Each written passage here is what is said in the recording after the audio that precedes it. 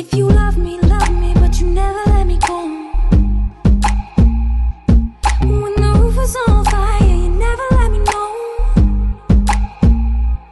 Say you're sorry, honey, but you never really show. And I can leave the party without ever letting you know. Without ever letting you know. Roof was on, let me love, boy, what you saw. Roof was on, let me love, without ever letting you know. Roof was on, let me love, boy, what you saw. Roof was on, let me love, without ever letting you know. Roof was on, let me love, boy, what you saw. Roof was on, let me love, without ever letting you know. What is up, doe? Welcome to another edition of the Pixel and Roll Show, where we discuss the hottest basketball team in the NBA, your Washington Wizards.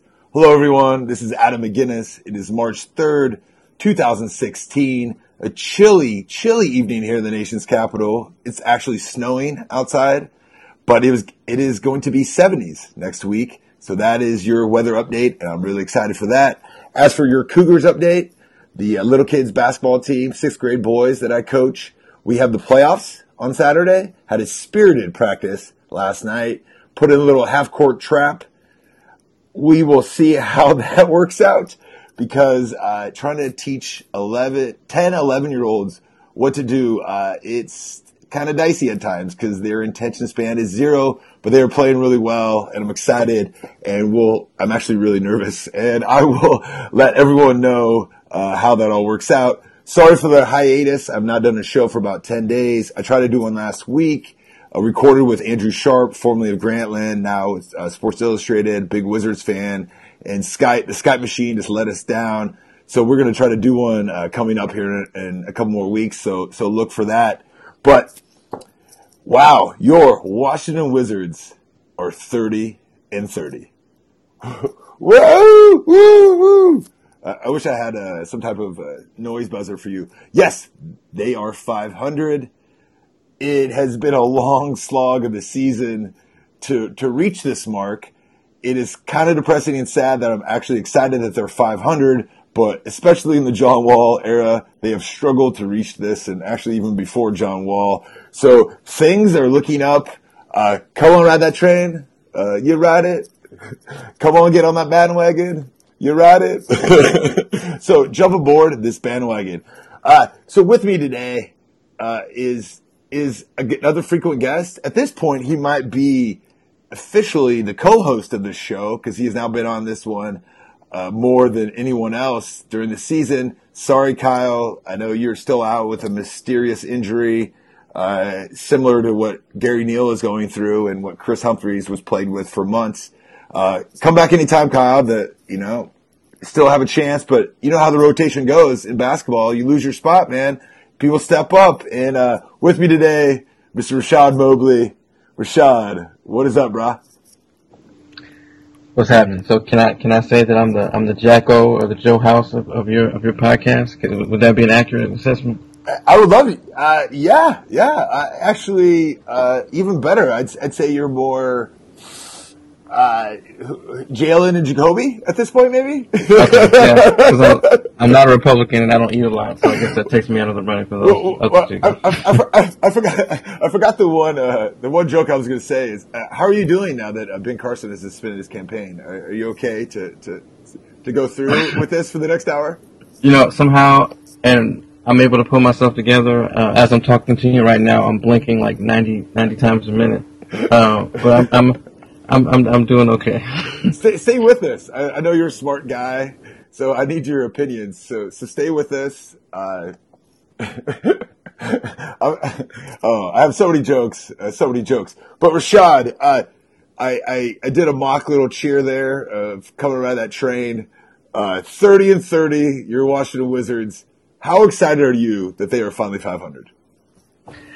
It's bittersweet, because on one hand, I'm happy that they're knocking at the door of the playoffs. I mean, the teams ahead of them, the Pistons, the Pacers, the Hornets, are just an injury or just a loss of confidence away from going on a losing streak, and the Wizards could easily play themselves. Basically, 6, 7, and 8 are fair game. I don't think they can catch the Hawks. But again, when you think about where this team was the past 2 years, when the conversation was, can they possibly get in 2-3 spot, or are they locked in 4 or 5? It's a bit of a letdown. I mean, this team should be. I don't care what kind of post Ted puts up about how many wins they've lost to injury and all that. This team, regardless of all the injuries, should have been better than they are. So it's bittersweet. They're still not there yet. They still have to play Cleveland. They still have to go through some hurdles. They have to go through a couple of West Coast trips. But I like the things that I saw the past 2 games, and we'll get into that later. So there's reasons to be encouraged, but we aren't exactly we're not a team that's been struggling for years and years, and now we're finally on the cusp of the playoffs. I mean, we were firmly entrenched in the playoffs, and now we've kind of lowered our expectations, and so we're happy at 9-500, and that's not really where this team should be. So I'm not trying to be a killjoy here, but I'm in the middle. Now, if they beat Cleveland, then check back with me. Then I'll ramp up my enthusiasm. I appreciate and respect your guarded enthusiasm, Rashad, because this morning I woke up and had an aggressive Wednesday, had a few too many drinks with some friends, little fuzzy, kind of out of it, and then it came to the realization that the Wizards were 500. All of a sudden, the air smelled a little better, food tasted great. It was almost like I scored some strange last night, but I did not. The Wizards are playing well, and let's just talk about it. They are 7-2 since the All-Star break. They've won 4 in a row. They have won 6 in a row at home. I also looked up their stats. They are one of the best defensive teams since the All-Star break. And we're going to get into all these victories. I know what you're saying as in I've lowered the bar, but I feel a lot better about this team than I did weeks ago. And it's almost like when I would do these podcasts and I'd rattle off and we'd go through the litany of negative things, and then I'd end on a positive note. And I would say, hey, Wall and Beal are healthy. They got a shot. These injuries, they get a rotation, come around. They got a shot. The schedule gets easier. Thank you, Philadelphia, for sucking, for being a terrible organization. Got 2 wins from Philly. Now, we're going to get into the particulars of these games and how things shook out in each one, where I kind of appreciate your guarded viewpoint because they're still not a well-oiled machine, but I've seen them play a lot better basketball over the last couple of weeks than we've seen all year, and there is some semblance of a consistency and a winning streak, no matter how they're getting it done. And as Coach Randy Whitman will say, a win is a win. That's true. A win is a win, and they can't help it if the toughness of their schedule was front-loaded. They play most of the tough teams they played before the break, and they have the easy schedule now.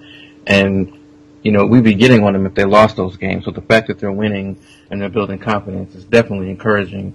But it would be more encouraging if they started beating the teams in front of them. If they beat Indiana, if they beat Cleveland at full strength, if they beat Miami at full strength, then you start to feel encouraged, because these kind of backhanded wins that you're getting on the way to the playoffs means nothing when you get in the series and you're facing a team at full strength every night. And so, there's reasons to be encouraged. They're getting healthy. Anthony Anderson looked like a beast off the bench. Allen Anderson. Even though Anthony Anderson is funny. Yeah. Okay. Yeah, that was. I'm thinking about Blackish. I'm getting all messed up. But Allen Anderson. Me throwing out Ben Carson and wanting to make a Black Jesus painting joke just got you all flustered, right?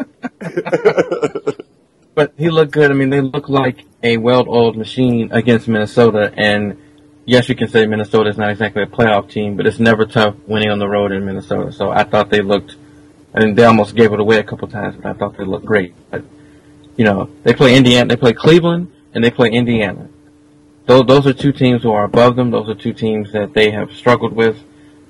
If they beat those 2 teams, or if they fall just short, then I'll feel encouraged. But right now, I'm kind of on the fence, and like I said, we'll get into the nuts and bolts. But the biggest thing that frustrates me is they just look so good when Bradley Beal is in there and is comfortable. Like our colleague John Townsend pointed out, just the attention that John Wall was garnering when he was going into the lane, and you look and you see how wide open Beal is, and the great looks that Beal was getting. That's their bread and butter, and I know there's a minutes restriction and all that, and it's really preventing Wall and Beal from getting into a rhythm with each other. And when they're in that rhythm, they're just unstoppable.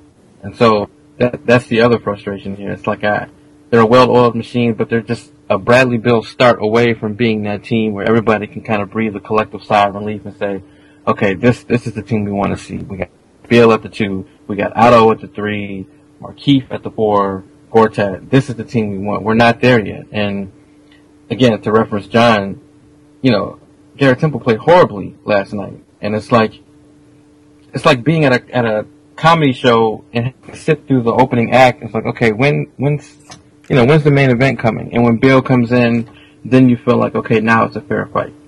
No, I did see that Mike Prada had tweeted out a screenshot of Minnesota's defense when Garrett Temple was in the corner, and Andrew Wiggins paid no attention to him, and essentially was in the lane. It wasn't even around him, like zero respect.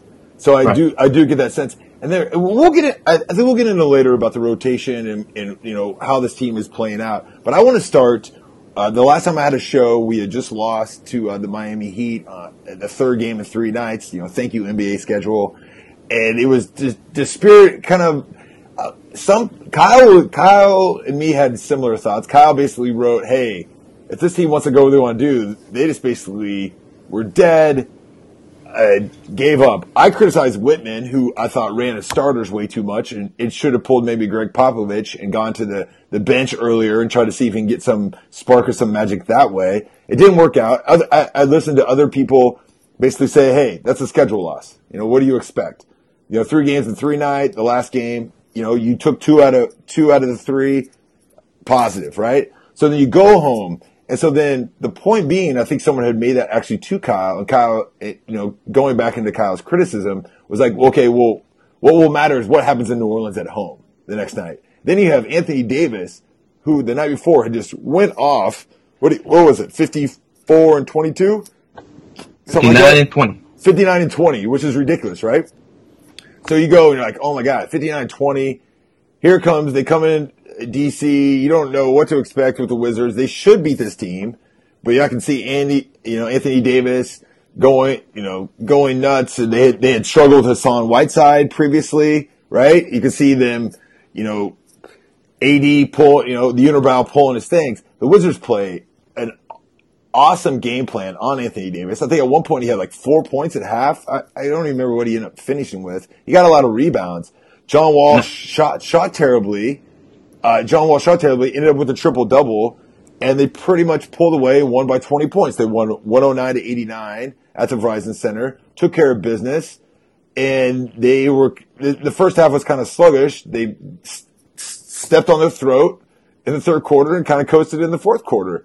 And kind of the victory that we should have seen out of this team for so many games that we hadn't had. And I thought it was a positive development, especially how they played on Anthony Davis. Like I said, even though half those people on the Pelicans, half those players, I was like, they're still in the league. I didn't even know half those dudes were still in the league. They were starting some dude from Iowa State, a rookie. I don't even remember him playing for Iowa State, and I'm an Iowa fan. I mean, I kind of remember him. I'm like, he's starting. It was a random-ass lineup. Your thoughts on the Pelicans? Any takeaways?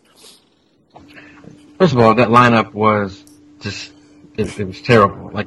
When I was watching NBA TV later, they were openly feeling sorry for Anthony Davis. Like, why does he have to go out with that lineup? I mean, it's due to injuries, but it's a shame. But,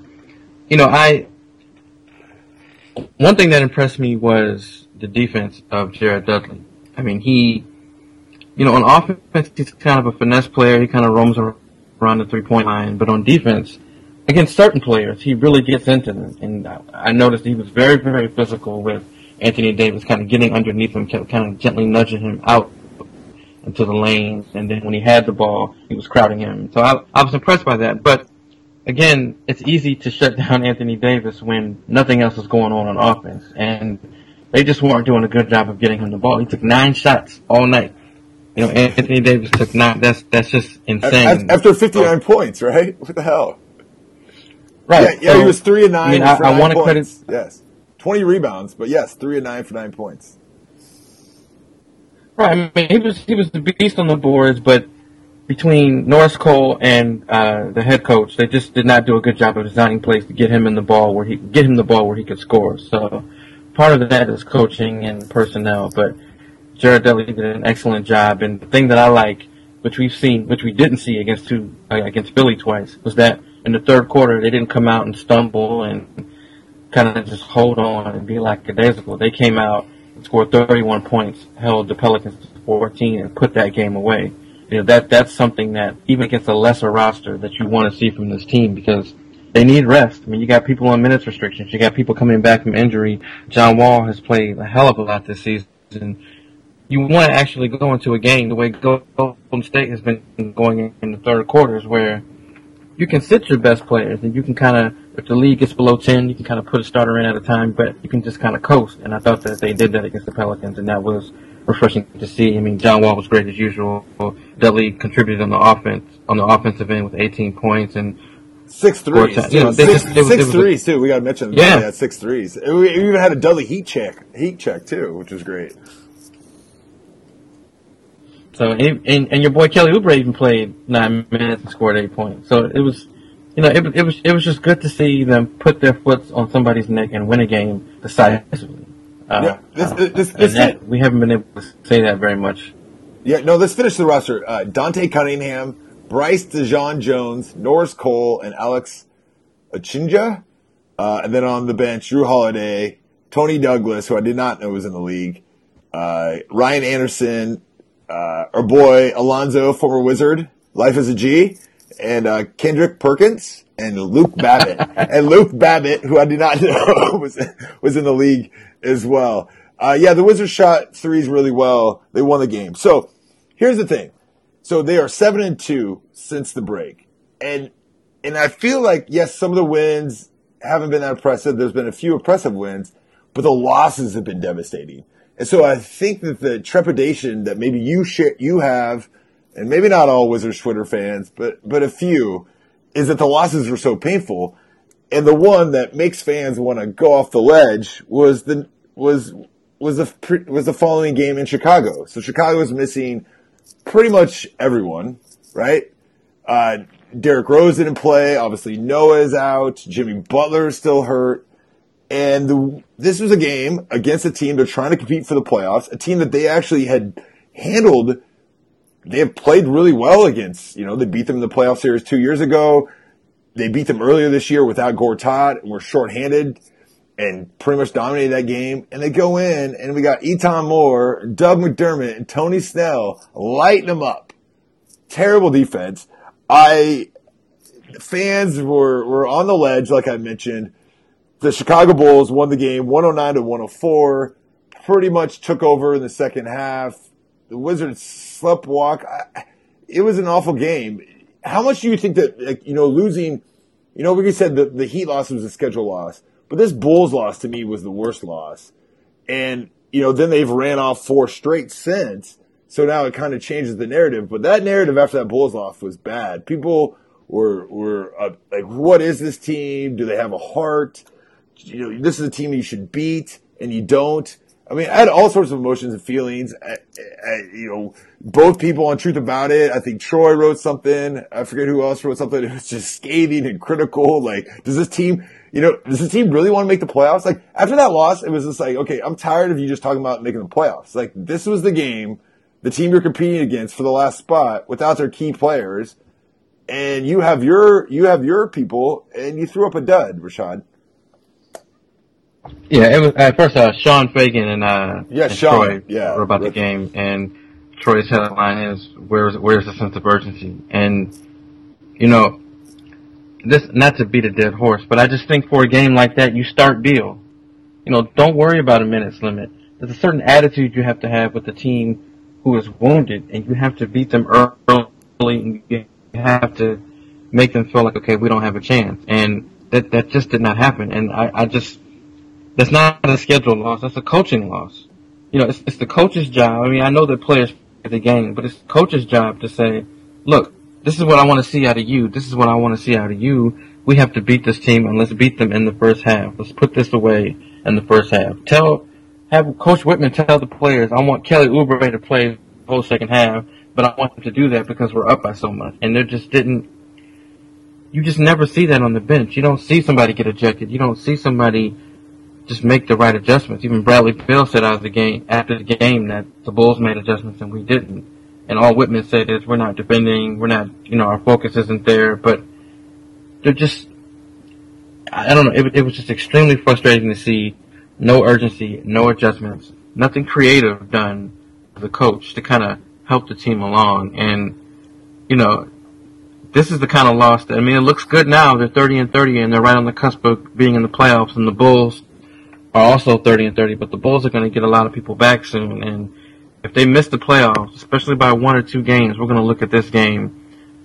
Or the Wizards are going to look at this game and they're going to kick themselves because there was no effort. It's not like Philly. Philly they've had pretty much the same roster all year, but there's just a lack of talent. This was a roster that was injured.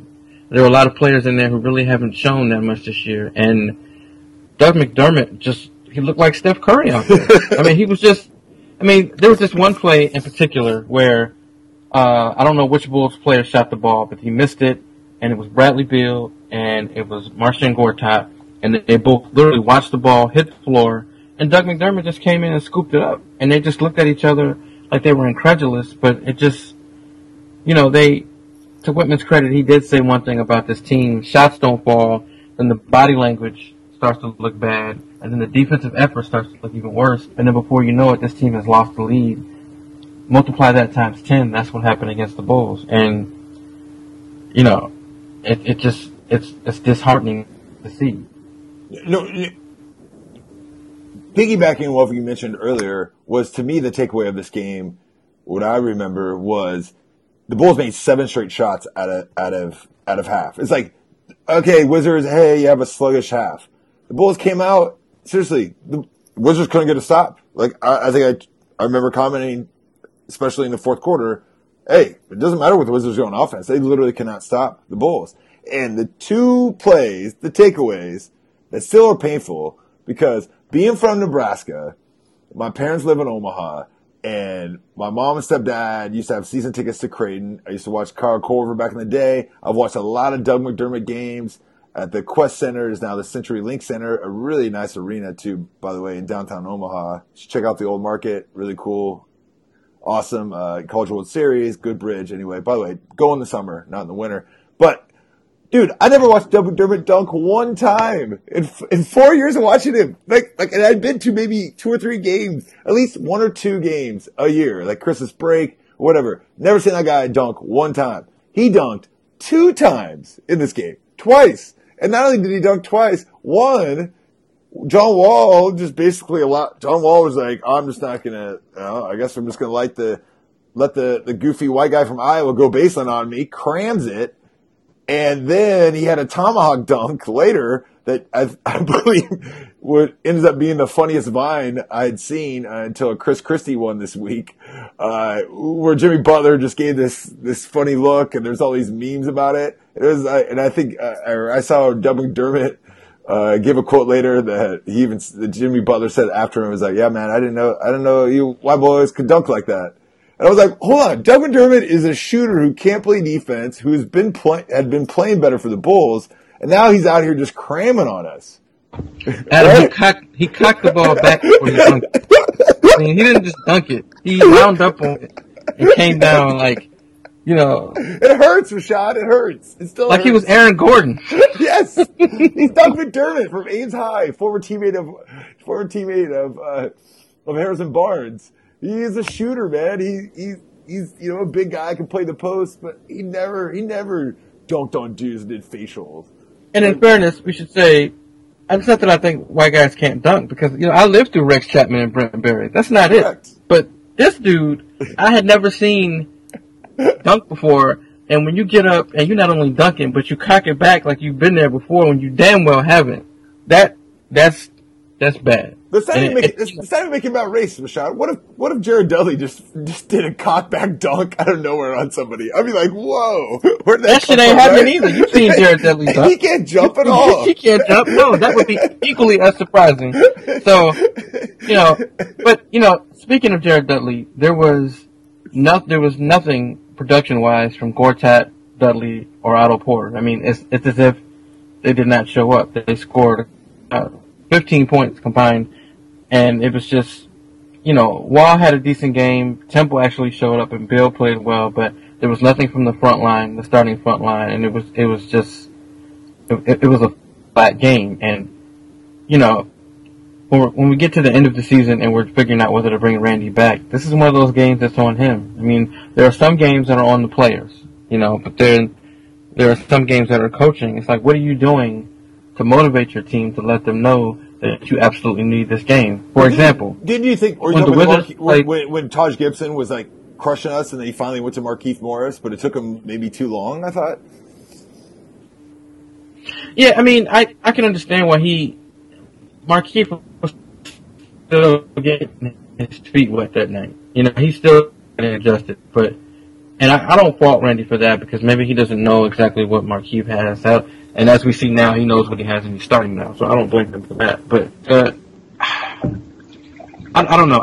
When the Wizards play Cleveland tomorrow, you best believe that Tyronn Lue was going to say to that team, they beat us pretty badly, and we're full strength now. We're the number one team in the East. We need to show them that we mean business. And I guarantee you they're going to come out fired up the first 5 minutes. We've never seen that from the Wizards. Have you ever seen the Wizards come out the first 5 minutes and they're up by 10, 15 points and you're like, oh shit, they're really serious. This was the game to see that, and that was not there. And so this is why when you asked me in the beginning, am I excited about being 500? I am, but they really should be 31-30. They should be a game above the Bulls, not tied because of this game. Well, and I don't want to stay too, we have other games to get to, so we shouldn't stay too much. But this was, I want to move on. Everybody was dejected. Yeah, oh no, totally. But we talked about a schedule loss. Let's talk about a schedule win. When you play the 8-49 Philadelphia 76ers on Friday night, I watched this game with a buddy at a bar in the first half. We were actually supposed to podcast later. It didn't work out. I ended up watching the rest of it the night before. I mean, in the morning on Saturday because it was Friday night. They played. Once again, the Wizards looked like a daisical in the first half. Didn't know if this could go either way because at this point the Wizards are 26-30. If they lose in Philly to an 8-win team, I mean, we talk about jumping off the ledge when you lose to the Bulls without missing their players. That's one thing. But to lose to the worst team in the NBA on the road, again, like they did last year, would be devastating, especially when they're trying to make this run and they just made a trade. But hey, we have this player named John Wall, and he pretty much is like, yeah, turned it up a notch. I felt like he was kind of sloppy, almost like pickup game-ish, like, let me do some cut dribbles and do some fancy passes in the first half. It wasn't like sloppiness, like, it was almost like, okay, these guys suck. Let me try some like funny kind of fancy stuff. But then when he buckled down and got serious, he just dominated and took away the game in the late third, early fourth. And then the Wizards won 103-94 in Philadelphia on Friday night. What was your takeaway? What do you remember from that game, Rashad? The quote after the game, John Wall said, we can't lose this game. For a playoff team, we have to win this game. And as much as I did not think the game should have been that close given how Philly was playing, I do appreciate that John Wall kind of seized the moment and realized, okay, that's enough. We're not going to lose this game. And, I put that 100% on him. Just coming out, realizing you're losing the game, realizing that you have the advantage against Ish Smith and exploiting it. So, That was my biggest takeaway. Like, you want your superstar, particularly when you're trying to make the playoffs, to kind of say, okay, just, we need this game. We have to win. Let's go out and get it. And he didn't get much help from the backcourt, and Temple put up a donut that game. But, you still got everybody involved. Bill still contributed a little with 9 points, and Markieff had a decent game with 10 points. And so I was just encouraged that Wall seized the moment. You still don't like the fact that they kept it that close when, again, rest is so important, and, Allen Anderson is coming back. There's a certain amount of rest and minutes distribution that you want to see, and you can do that when you're blowing a team out, not when it's kept close. But, they got the W, and I suppose that's the main deal. Well, the takeaway from me from this game is that Markeith Morris, who's from Philadelphia, his mom gave everyone a Philly cheesesteaks in the locker room after the game. Are you cheese with or without? Or Geno's? Which one's the racist one? Pat or Geno's? I forget. I know the Philly listeners. Which one's the racist one that like doesn't like I have no Mexicans? clue. You know the Philly cheesesteak places, right? The tourist ones? I forget which one it is. But I ended up going to I'm a vegetarian like you, man. I have no clue. Oh, no, I've been to both. But I ended up having a better one, like downtown, or on Broad Street, a lot better. Late night, I actually almost saw a fight between a Red Sox fan and a Phillies fan. It was a Red Sox fan, but he was in a Patriots jersey. True story. Late night, drunk. I was at a wedding, going to get a Philly cheesesteak at like 3 a.m, and this guy in front of me has a Teddy Bruschi jersey on, and the guy behind me starts mocking him about asking him if he's gonna have a stroke because Teddy Bruschi just had a stroke. This was like, I don't know, years ago, 6, 7, 8 years ago. And I was like, really? Philly drunk guy? You're just gonna, of course I have no love lost for Boston sports fans, but I was like, that's not a good one-liner. I'm done with Philly. I had nothing else good to say for them. So here it comes. Sunday matinee, Cleveland. The next game. I am expecting, first of all, 1 p.m. start. For some reason I assumed that the game was on TV, but it was actually not on TV. So I thought it was going to be on ABC, but the broadcasters do not like the Wizards this year for some reason, which I think contributed to John Wall having 500,000 less votes. I will keep harping on that, but this is the main one. So all right, the Cavs, LeBron, DC, 1 o'clock start. I'm like, we've seen Rashad over the years. Anytime there's been any type of day game, even MLK day games, even though Wizards have played historically pretty good on MLK, but anytime there is a Sunday day game, over the years, I'm telling you, man, it has not been good. It has been sluggish. It seems like maybe they were out a little bit too late partying at the clubs or whatever it is, and then you get the quotes after the game like, different start, or we're not making an excuse, but then the journalists will ask those questions, right? I went to the game. I was actually probably pretty hungover as well, and right before I get there, and Ben Stanig makes a comment like, I think he was trying to infer that I was hungover, which he was correct in his assessment. That LeBron had the morning flu as well, and LeBron was not playing. So then you're like, okay, LeBron's not playing. So then I kind of got some humor out of the fact that all these Cleveland fans outside the arena for a sold-out game had bought tickets to see LeBron, and they were not going to be able to see them. And not only are not all Cleveland fans, they're also the bandwagon fans, like the Kobe stan. So I enjoyed very cynically that they would be disappointed. But then the second thought is, oh my goodness, are the Wizards going to lose to the Cavs without LeBron? We were so dejected, right? We've just talked about how they just lost to the Heat without Wade and Bosh. They just lost to the Bulls without, their 3 best players. Are they going to lose like this? So I see Mr. Kyle Weedeye, missing report. Me and him covered the game. I was there. Hangover gets a little bit better. And man, the Wizards jumped on them from the jump.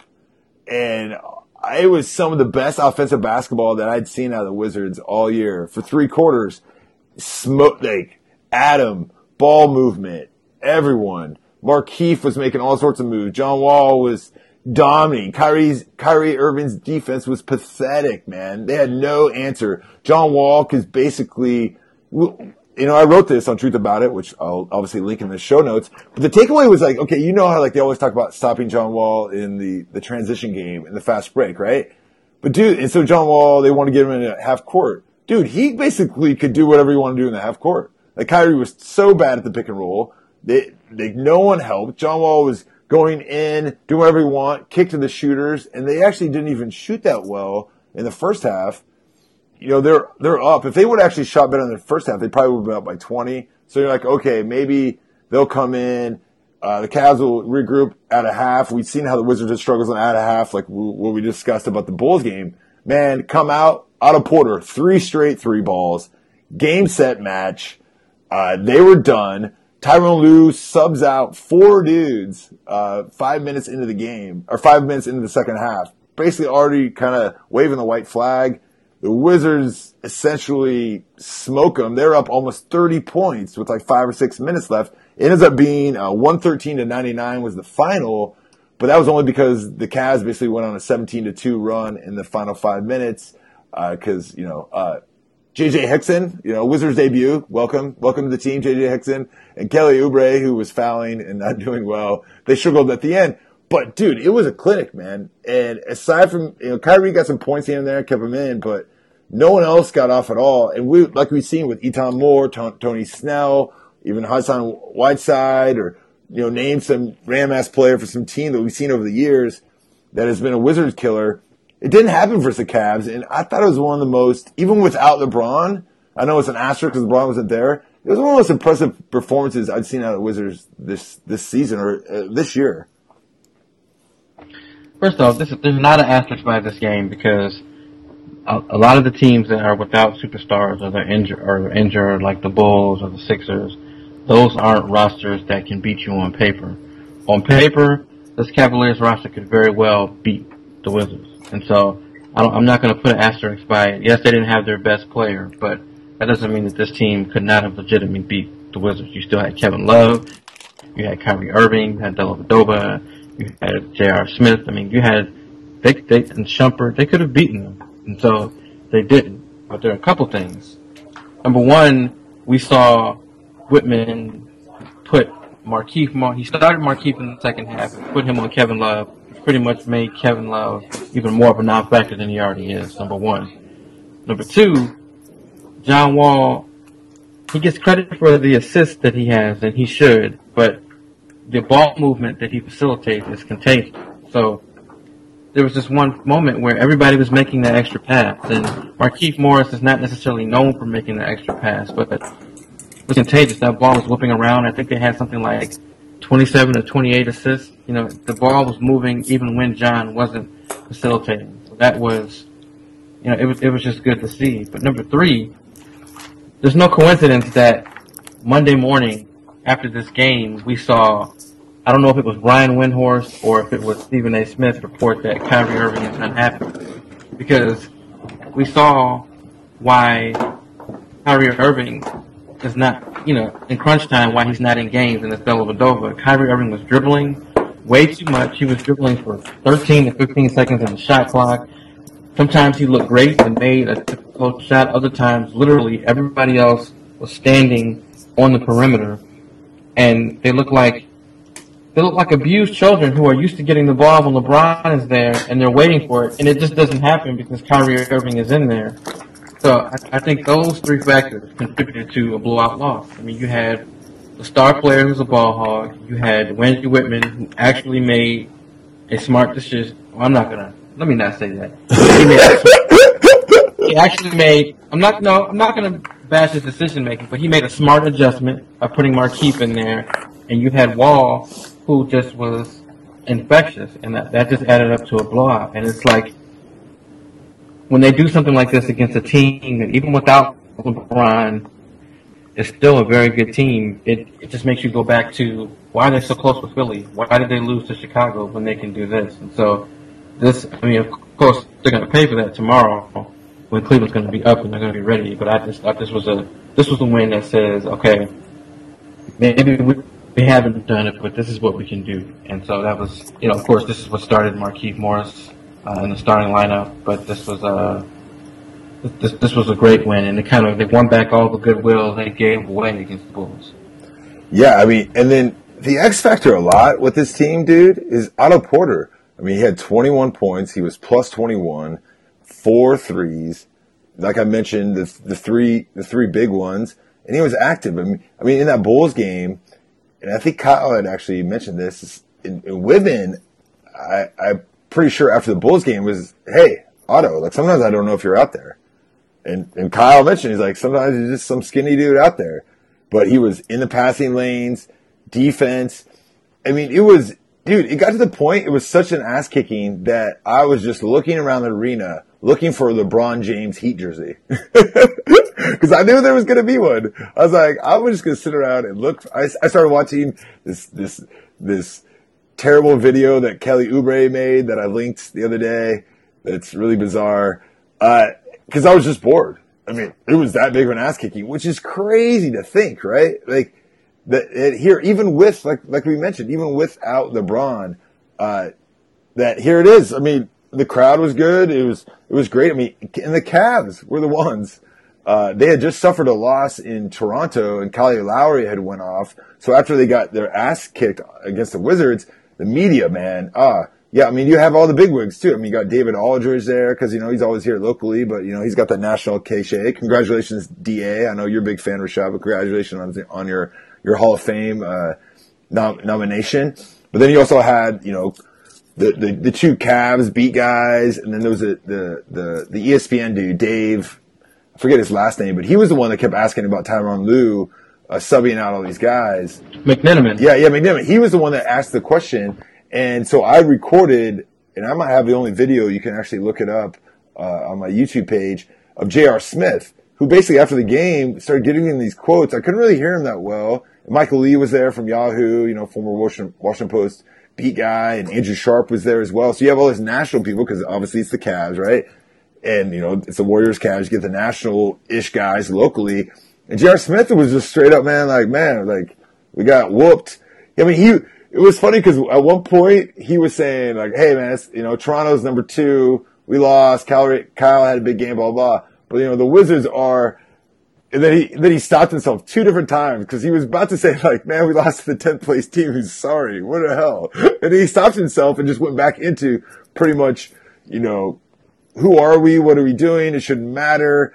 And then, dude, those quotes from J.R. Smith end up being a front page story on ESPN. I heard multiple podcasts, NBA podcasts, radio nationals, pretty much just talking about this all the way on Monday. And then I believe then Stephen A. Smith, who I hate, obviously, but he said sources say Kyrie wants out. I sat there and waited for Kyrie after it was over to interview him. Kevin Love had too many people around him, and I've interviewed Kevin Love before, and he's kind of a jerk. And Kyrie's actually not that nice either. I mean, he's not mean, but I waited for Kyrie, and he was just, whatever. I wanted to play because he was the one that didn't get subbed out by Ty Lue, so he stayed in the game, and he's getting dressed and he's joking with James Jones, he's joking with Shumpert and all this stuff, and then I'm just waiting, and then I don't know. I just didn't really ask any questions. I didn't feel like asking any questions because there was nothing really to ask, and I don't really care about the Cavs angle. One point I would like to mention to the people is that so LeBron doesn't play, and someone tweeted out, so 5 minutes, but he was dressed though. He was in his warm up. About 5 minutes left in the game, he just took off and went back to the locker room. So then we were waiting for Tyronn Lue to show, because how it works is that, and I know you're aware, Rashad, but for the people listening, is that you wait for the visiting coach or the home coach to talk, and once they're done, then the locker room is open. So what some dudes will do is that they'll just jam out before the coach is done, so they don't have to talk to the media. And most of the time they got to shower, so it takes a little longer. So we're waiting for Ty Lue.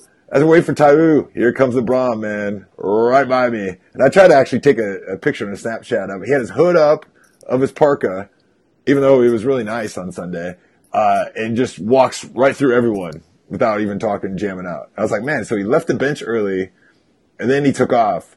I don't know. It was funny to witness. Here is one of the best players in the world, and the Wizards basically had kicked their ass. We can do a whole podcast on Cleveland Cavaliers and the bad chemistry experiment that's going on right now, because what you just described is in sharp contrast to what you are seeing with Golden State or what you see with the Spurs, or you see teams of togetherness, and yes, they have their squabbles as we saw with Draymond Green, but you would never see anybody on the Golden State team, and definitely not on the Spurs team, definitely not Tim Duncan, whether he's in street clothes or not, just get up and walk out, and I think that LeBron, he runs that team. I mean, it doesn't matter whether Tyronn Lue was there or not, he runs that team, and there's just, as Bob Ryan said, there's something it's like you get the feeling that they're still figuring it out, which doesn't quite make sense. But you know, I don't know if I'm Kyrie or if I'm Kevin Love and LeBron's not there, I'm having the best game of my life. I'm building the trust of my superstar, but I'm also just for my own stuff saying, okay, I used to be an all-star. I'm still an all-star. Look at what I can do without LeBron, and they look bad. Now I'll give the Wizards credit, but Kyrie was Kyrie was 9 of 20, 4 turnovers, negative 22 plus minus, 6 assists, had 20 shots in 28 points. Kevin Love was 4 of 11, only played 23 minutes. Kyrie played 32. He had 12 points, 5 rebounds, and negative 14 plus minus for Kevin Love. And I felt like like they had to go off more, but also to me is that the Wizards didn't let a random player like Dellavedova or J.R. Smith or Tristan Thompson dominate. Some random player to get off. By the way, Richard Jefferson played 33 minutes, the second most on the Cavs. I did not know that he was in the league. Shout out to Garrett. Did you ever think that Richard Jefferson would still be in the league? And I made this joke, and I think you would like it, and the people would like it. So Sunday, I'm watching Richard Jefferson play basketball, and his former college teammate, Gilbert Arenas, is probably trying to think of obscene hashtags to make on Instagram. Yeah, pretty much. It's lame. Okay, so let's move on from Cleveland. It's interesting to see that Washington became part of the national media story that next day. I mean, they're more piling on the Cavs because Lowry went off for like 40-some, and they're like, what's wrong with the Cavs? Articles, how can it be so bad without LeBron? Then you have that report you mentioned with Kyrie Irving. And then the Wizards come and they play the next day. But here's the deal. Once again, it's a back-to-back technically. But the game was at 1 o'clock on Sunday. So they have the Sixers, once again, Philly. The schedule, I tell you, they're getting easier. Schedule victory. On Monday night, I know you were there.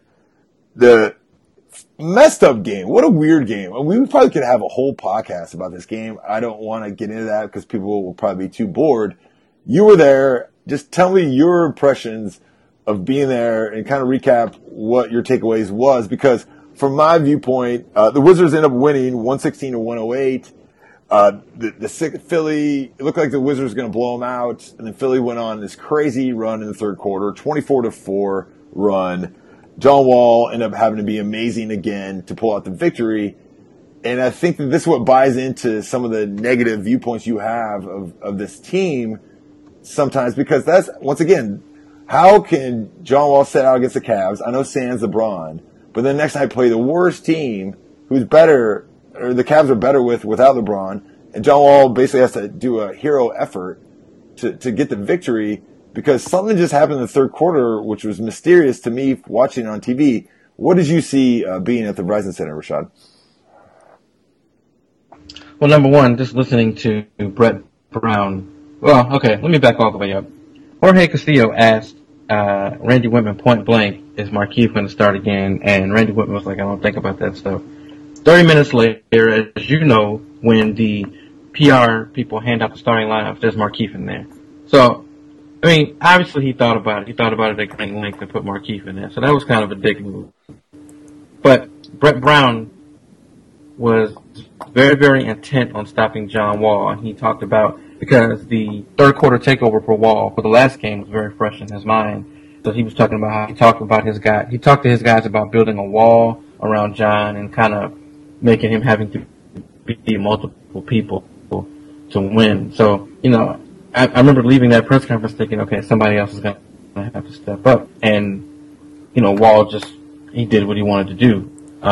But in that third quarter, it was as if, I'm going to date myself here, but I forget what Superman it is. It might have been Superman 2, when Superman lost all his powers and the villains had the powers and they were just taking over the world. Well, that's what it looked like happened in the third quarter. All of a sudden, Ish Smith became John Wall, and the Wizards' transition defense was terrible. And literally, either Ish Smith would get the rebound or he would get the outlet pass, and he was zooming down court past all the Wizards. He was making all the right passes. He scored when he wanted. And I was sitting there, and Connor and I were like, what is going on? I mean, the defense was terrible. The Wizards had 0 fast break points that third quarter. They only had 1 attempt. They weren't doing anything, and you're sitting there saying they're going to lose this game. I mean, they were down by 8 points, and at one point, Isaiah Cannon was feeling so good that he scored a basket, and he stood right in front of the Wizards bench and flexed, and he didn't say anything. He just stared at everybody like, yeah, we're bad, but we're killing you all right now.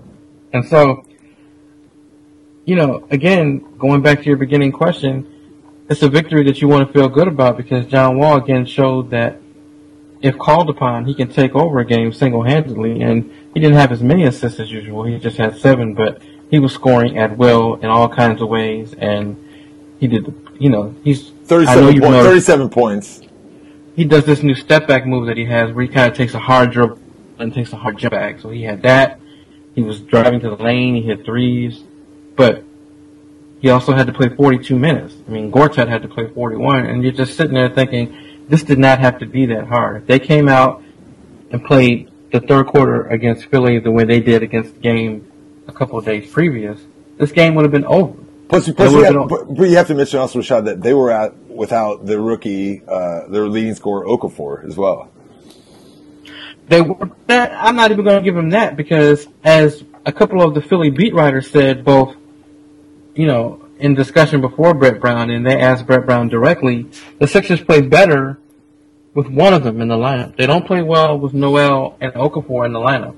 But when one of them is in the lineup and the other one either comes off the bench or is not playing, the Sixers play a lot better. They're more competitive. So I'm not even going to that doesn't even count because, when Noel has room to roam and block shots, they just play better. Just like when Okafor is in there, they play better. So in that third quarter, it wasn't just Noel. It was Smith. It was Covington. It was Carl Landry, who was excavated out from I don't know where. I mean, so it was just you're sitting there like these are the Wizards that we've seen all year. Something happens in that third quarter. Something happens at halftime, and they come out and they just don't have it.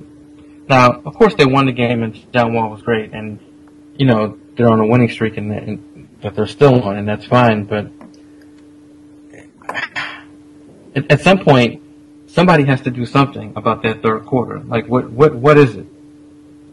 Yeah, I mean, I don't know if you watched the game. By the way, yeah, I watched it all. It was 34-19. Philly outscored Washington in the third quarter, and then Washington outscored Philly 37-26 in the fourth. And Philly had 18 points in the paint. Yes. 18 points in the paint. Let's also mention, too, I want to mention, even though we're hammering them, is that Gortat had a career-high 20 rebounds and 18 points, and was pretty much the difference, I thought, in the fourth quarter, along with John Wall. Markieff Morris had quite a few rebounds. I think he had 13 rebounds as well. So, that they both, most of Markieff's came in the first quarter, but they ruled the paint, and that was a good sign. Markieff was getting more comfortable. He's still not hitting his jumper consistently, but he's getting more comfortable. But even with that, even he just kind of checked out in the third quarter. So what was the mood in the locker room, or who'd you interview, or what was going on after that game? Well, I went to the Sixers locker room after the game because I wanted to hear. I made a point to go there because I heard Brett Brown really get gung ho about stopping Wall, and Wall just basically shitted on him. So I wanted to hear what he had to say, and he was in awe. He basically said we had a plan to stop Wall, and we couldn't stop him. He was like, that's why he's an all-star. And so he just looked totally dejected. And in the locker room, Nerlens Noel just said the same thing. He's like, we couldn't stop him. He was like, we were right there. We felt good in the third quarter, and we let it get away. So I just wanted to get a sense of, in the Sixers locker room, did they feel like, they were right there, that John Wall just kind of run all over him, and that's how they felt. They all were just completely frustrated about what John Wall could do. But no, Connor went to the Wizards locker room. I think so. Before we move on, he's still in the league. Carl Landry, former Purdue Boilermaker, had 15 points in 18 minutes. Carl Landry had 15 points, and Nick Stauskas had 10 points. Ish Smith. No, before we move on, one thing about Ish Smith. I said this on Twitter as well, is I understand why they cut Ish Smith in training camp. There was no roster spot. They basically would have to cut Sessions or Temple and eat the salary.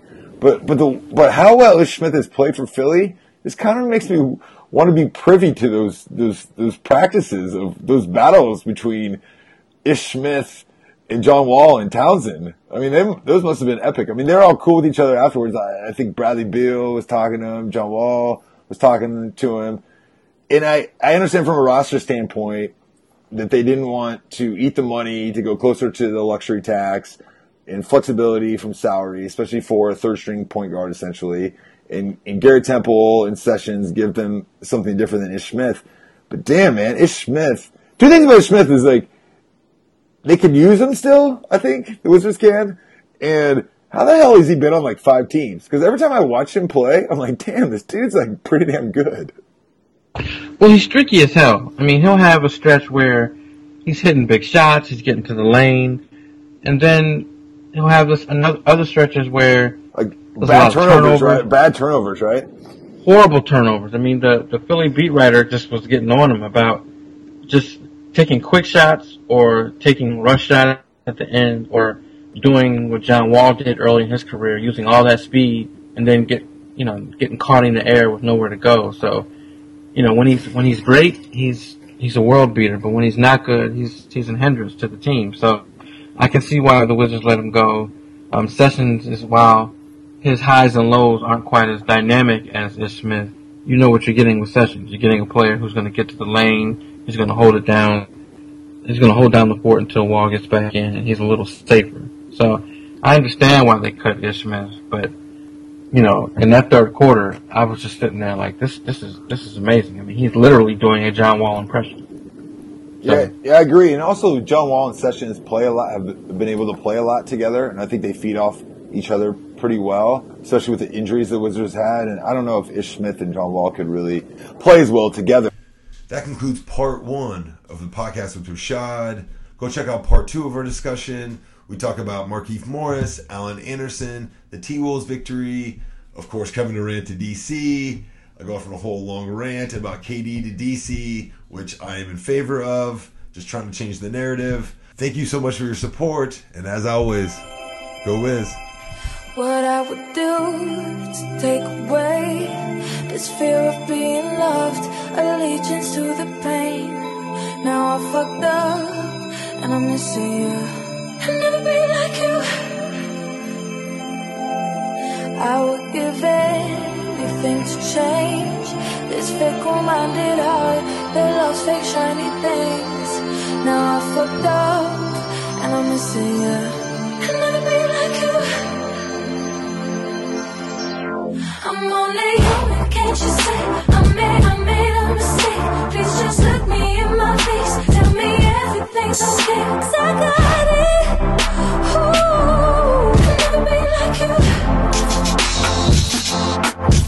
I'm only human, can't you see? I made a mistake. Please just look me in my face. Tell me everything's okay, 'cause I got it. Ooh, never be like you. How do I make you wanna stay? Hate sleeping on my own, missing the way you taste. Now I'm fucked up and I'm missing you. I'll never be like you. Stop looking at me with those eyes, like I could disappear and you wouldn't care why. Now I'm fucked up and I'm missing you. I'll never be like you. I'm only human, can't you see?